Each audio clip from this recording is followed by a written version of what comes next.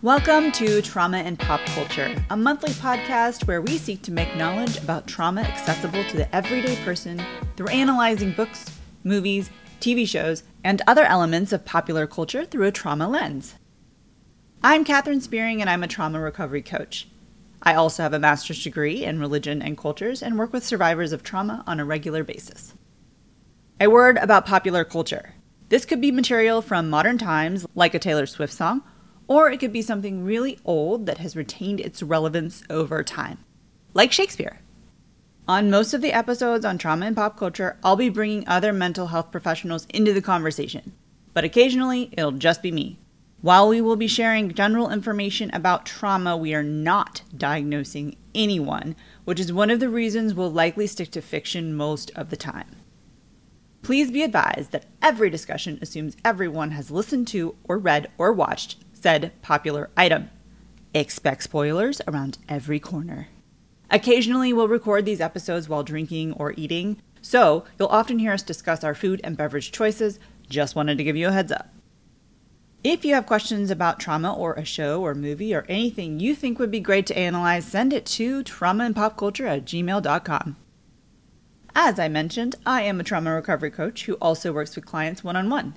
If you're interested in working with me, you can visit my website, catherinespearing.com/coaching, for more information and use the contact form to reach out.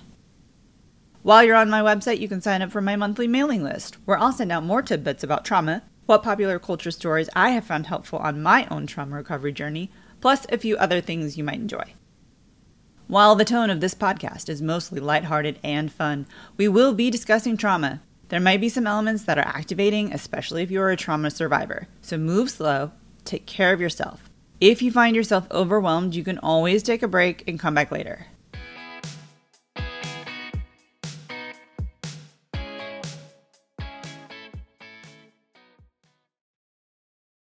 What's wrong? I'm not pretty anymore. What? You're so pretty. I'm not stereotypical Barbie pretty. You're beautiful. It's not just that. I'm not smart enough to be interesting. You're so smart. I can't do brain surgery. I've never flown a plane. I'm not the president. No one on the Supreme Court is me. I'm not good enough for anything. It is literally impossible to be a woman. You are so beautiful and so smart, and it kills me that you don't think you're good enough. Like, we have to always be extraordinary. But somehow we're always doing it wrong. Like, you have to be thin, but not too thin. And you can never say you want to be thin. You have to say you want to be healthy, but also you have to be thin. You have to have money, but you can't ask for money because that's crass. You have to be a boss, but you can't be mean. You have to lead, but you can't squash other people's ideas. You're supposed to love being a mother, but don't talk about your kids all the damn time. You have to be a career woman, but also always be looking out for other people. You have to answer for men's bad behavior, which is insane, but if you point that out, you're accused of complaining. You're supposed to stay pretty for men, but not so pretty that you tempt them too much or that you threaten other women, because you're supposed to be a part of the sisterhood, but always stand out and always be grateful. But never forget that the system is rigged, so find a way to acknowledge that, but also always be grateful. You have to never get old, never be rude, never show off, never be selfish, never fall down, never fail, never show fear, never get out of line. It's too hard, it's too contradictory, and nobody gives you a medal or says thank you. And it turns out, in fact, that not only are you doing everything wrong, but also everything is your fault. I'm just so tired of watching myself and every single other woman tie herself into knots so that people will like us. And if all of that is also true for a doll, just representing a woman, then I don't even know. Okay, I'm making a commitment right now. Something that I am not going to say on this episode. I will not say, not all men. And I will not say anything equivalent to or adjacent to that phrase. I'm going to try. It's going to be hard. And the reason why it's going to be hard is because we have been conditioned by the patriarchy to make sure we always say this qualifying statement when we refer to men in general. The people who want us to make that qualifying statement are the people who are too insecure to admit that there is actually something wrong in our society. So I'm not going to say that statement, not all men. We all know that that is true. This is an attempt to address a really genuine problem and the trauma that it causes for both men and women and folks who don't identify as either. Another commitment that I'm making for this episode is that I'm going to try really hard to keep the subject on trauma and the impact of trauma and how it shows up in this context, because there are a lot of things that I want to say about this film. And I've been saying those things to my friends and anyone who will listen to me, but that is not the context for this episode. For the most part, I'm going to try and keep us on that subject of trauma. All right. First thing first, I'm going to read a definition of trauma that I think is awesome. This is from the book called Your Brain on Art, applicable to this subject. It's from someone named Resmaa Menakem. This is their definition of trauma. Bad things happen to us, but they don't necessarily create trauma. When trauma occurs, something shuts down. Trauma is embodied and has two components. The first is being stuck, and the second is having a sense of urgency at the same time. Trauma is anything that happens that is too much, too fast, too soon, or too long that occurred without repair. End quote. Continues by saying, contrary to what many people believe, trauma is not primarily an emotional response. It is a spontaneous protective mechanism used by the body to stop or thwart further or future potential damage. Trauma is not a flaw or a weakness. It is a highly effective tool of safety and survival. End quote. I am going to add a little bit here. Trauma is something that is happening in your body when it perceives a threat. And maybe that threat is not real. But it is typically a result of an actual dangerous situation that caused that trauma to be trapped in your body in the first place. It is not a survival response in that the threat is actually real and present and you are responding to that because you are actually in danger. It is your body thinking that you are in danger when maybe you're not, and it's an involuntary response. Now, it is possible to have a trauma response at the same time that you are having a survival response, meaning something from the past, trauma that is stuck in your body from a past dangerous situation, a reaction is happening at the same time that you're in a very present situation and reacting out of survival. That can be happening at the same time too, which is why someone who maybe never had any experience being abused as a child might respond differently to a situation of abuse in, say, the workforce. But someone who was abused as a child might have a much stronger and a much more visceral reaction to an abusive situation in the workplace because their trauma is being activated at the same time that they are having a survival response to an actually present time dangerous situation. Okay, so with Menakem's definition of trauma, that too much, too fast, too soon, or too long situation, you get stuck and that reaction stays in your body. I want to talk about how patriarchy might show up for men who believe in patriarchy. Okay, here's an example. Someone who believes that they are entitled to something, if they believe that someone is supposed to give them something or owes them something, such as respect or allegiance or money, and then that person refuses to give it to them, it might show up as trauma. Like because they were thwarted in something they believed that they were owed. For example, if there was a bully guarding a playground and they were charging people money to access the playground, and that little bully is saying, you owe me money to get on this playground, and that little bully believes that they are owed this money. For whatever reason, they believe people are supposed to pay them money to get on the playground. Then if someone comes along and says, hey, you're not supposed to do that.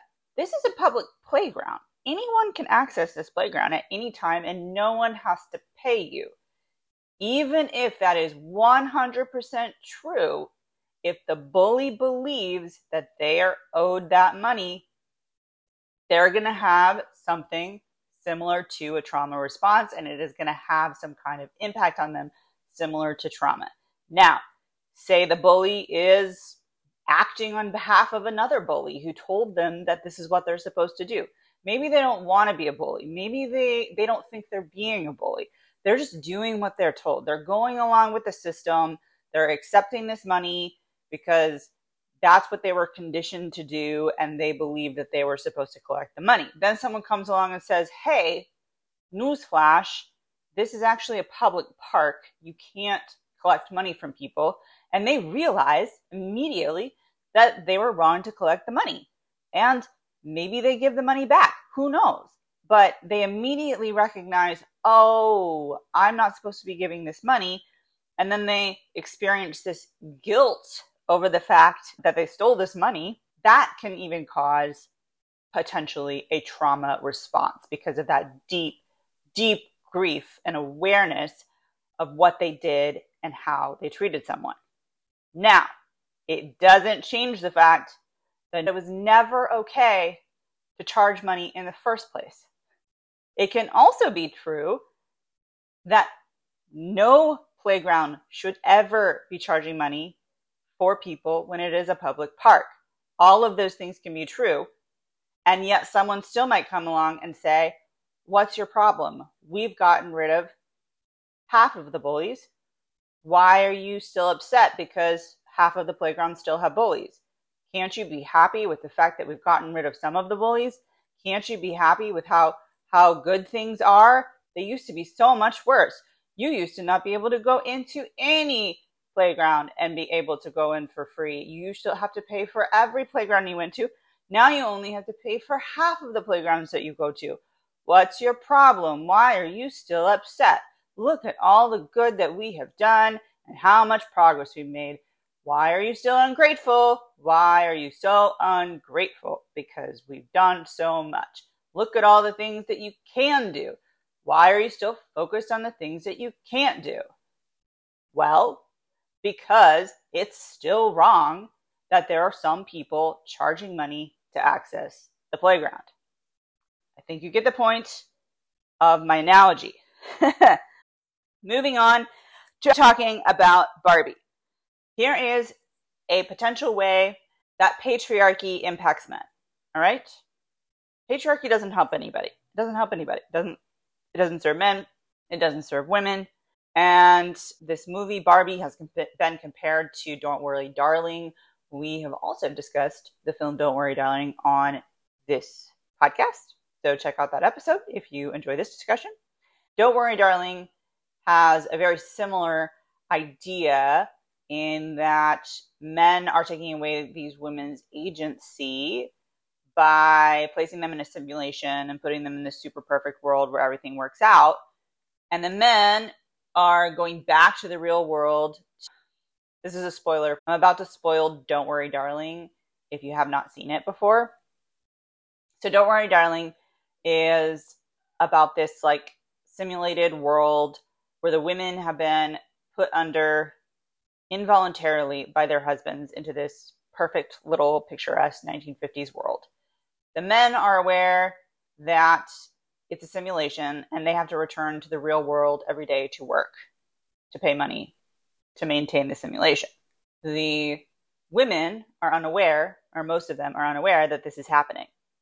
When one of the women, the main character, wakes up or starts to wake up and realizes that it's not her life, she is upset, understandably.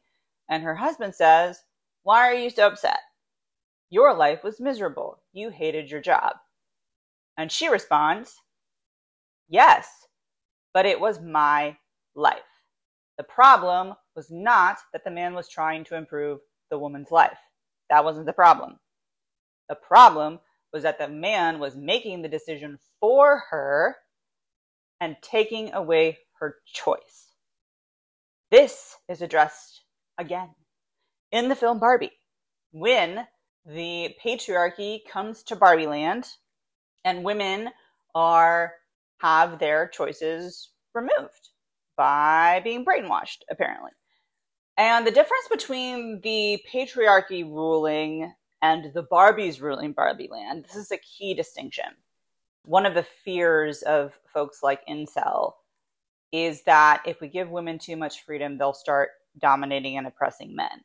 What I think is interesting about the Barbie film is that in Barbie land, yes, the Barbies were in charge, but the Barbies weren't trying to dominate and rule over the Kens. They were just indifferent to the Kens. And when the Kens came back, though, and they were inserting patriarchy into the world, in order for patriarchy to exist, they had to be dominating something. They had to be conquering something, which is why once they believed that they'd conquered the Barbies, they then turned to conquering one another, because that's what they believed they were supposed to do. They believed they were created and existed in order to dominate. And if you think that that's not real, and that messaging is not real and not given to men, it is. I have read the books. I have been at the conferences where men are literally told that it is their job to dominate, to protect, to be in charge. And if they're not dominating something, then they're not real men. So that is a way the patriarchy causes harm to men, by creating this belief that they're supposed to be dominating other people in order to be real men.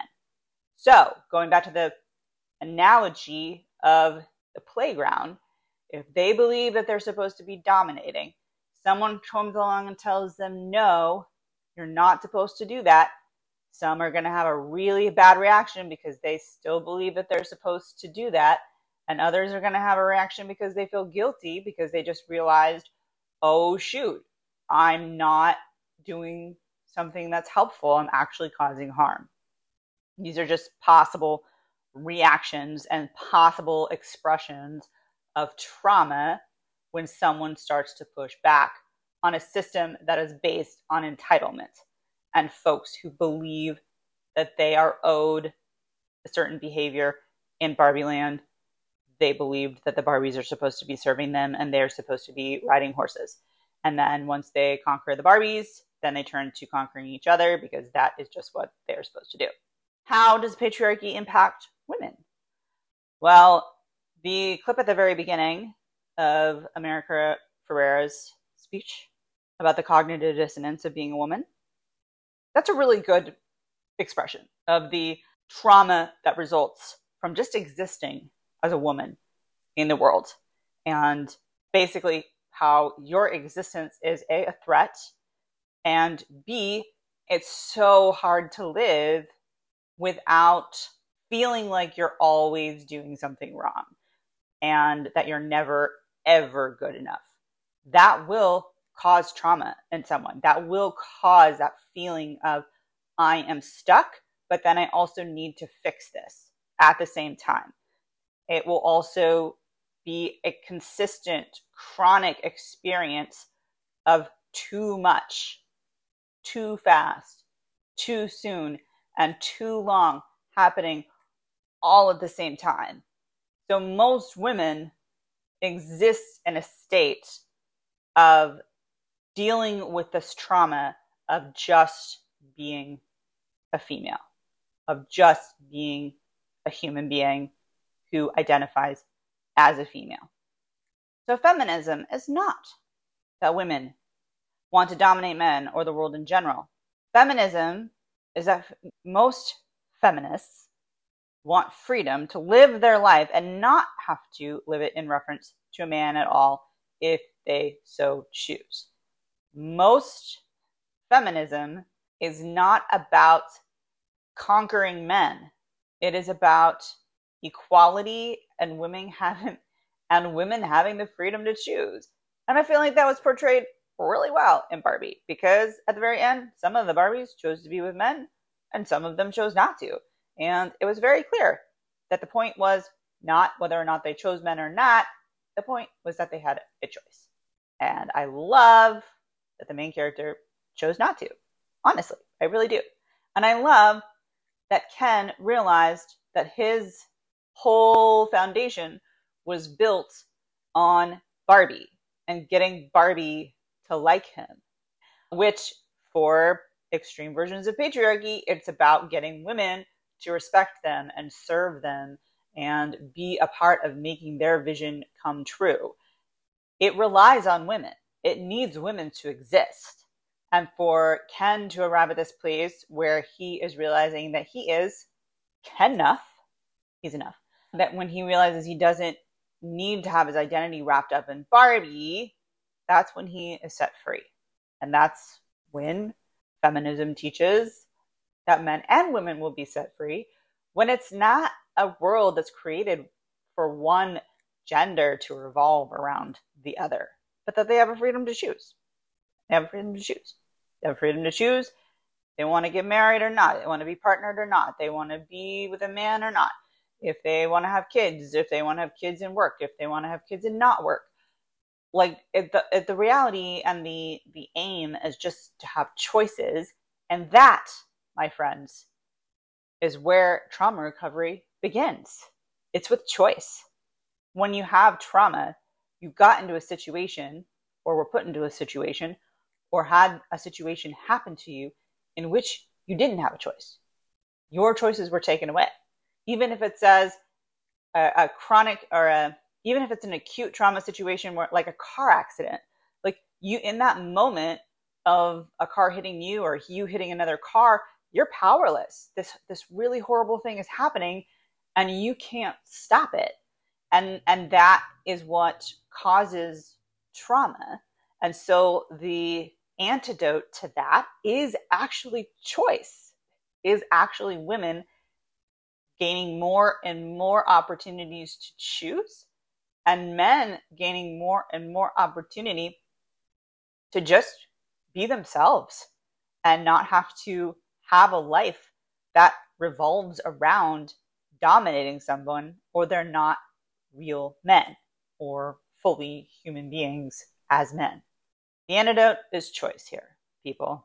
If trauma is caused by powerlessness and that too much, too fast, too soon, or too long experience, the antidote is choice and having an option and having an ability and an agency to put yourself in a different situation or remove yourself from a bad situation or just have some control over your own recovery process and what you do next. So that's all I got for Barbie. Well, it's not all I got for Barbie.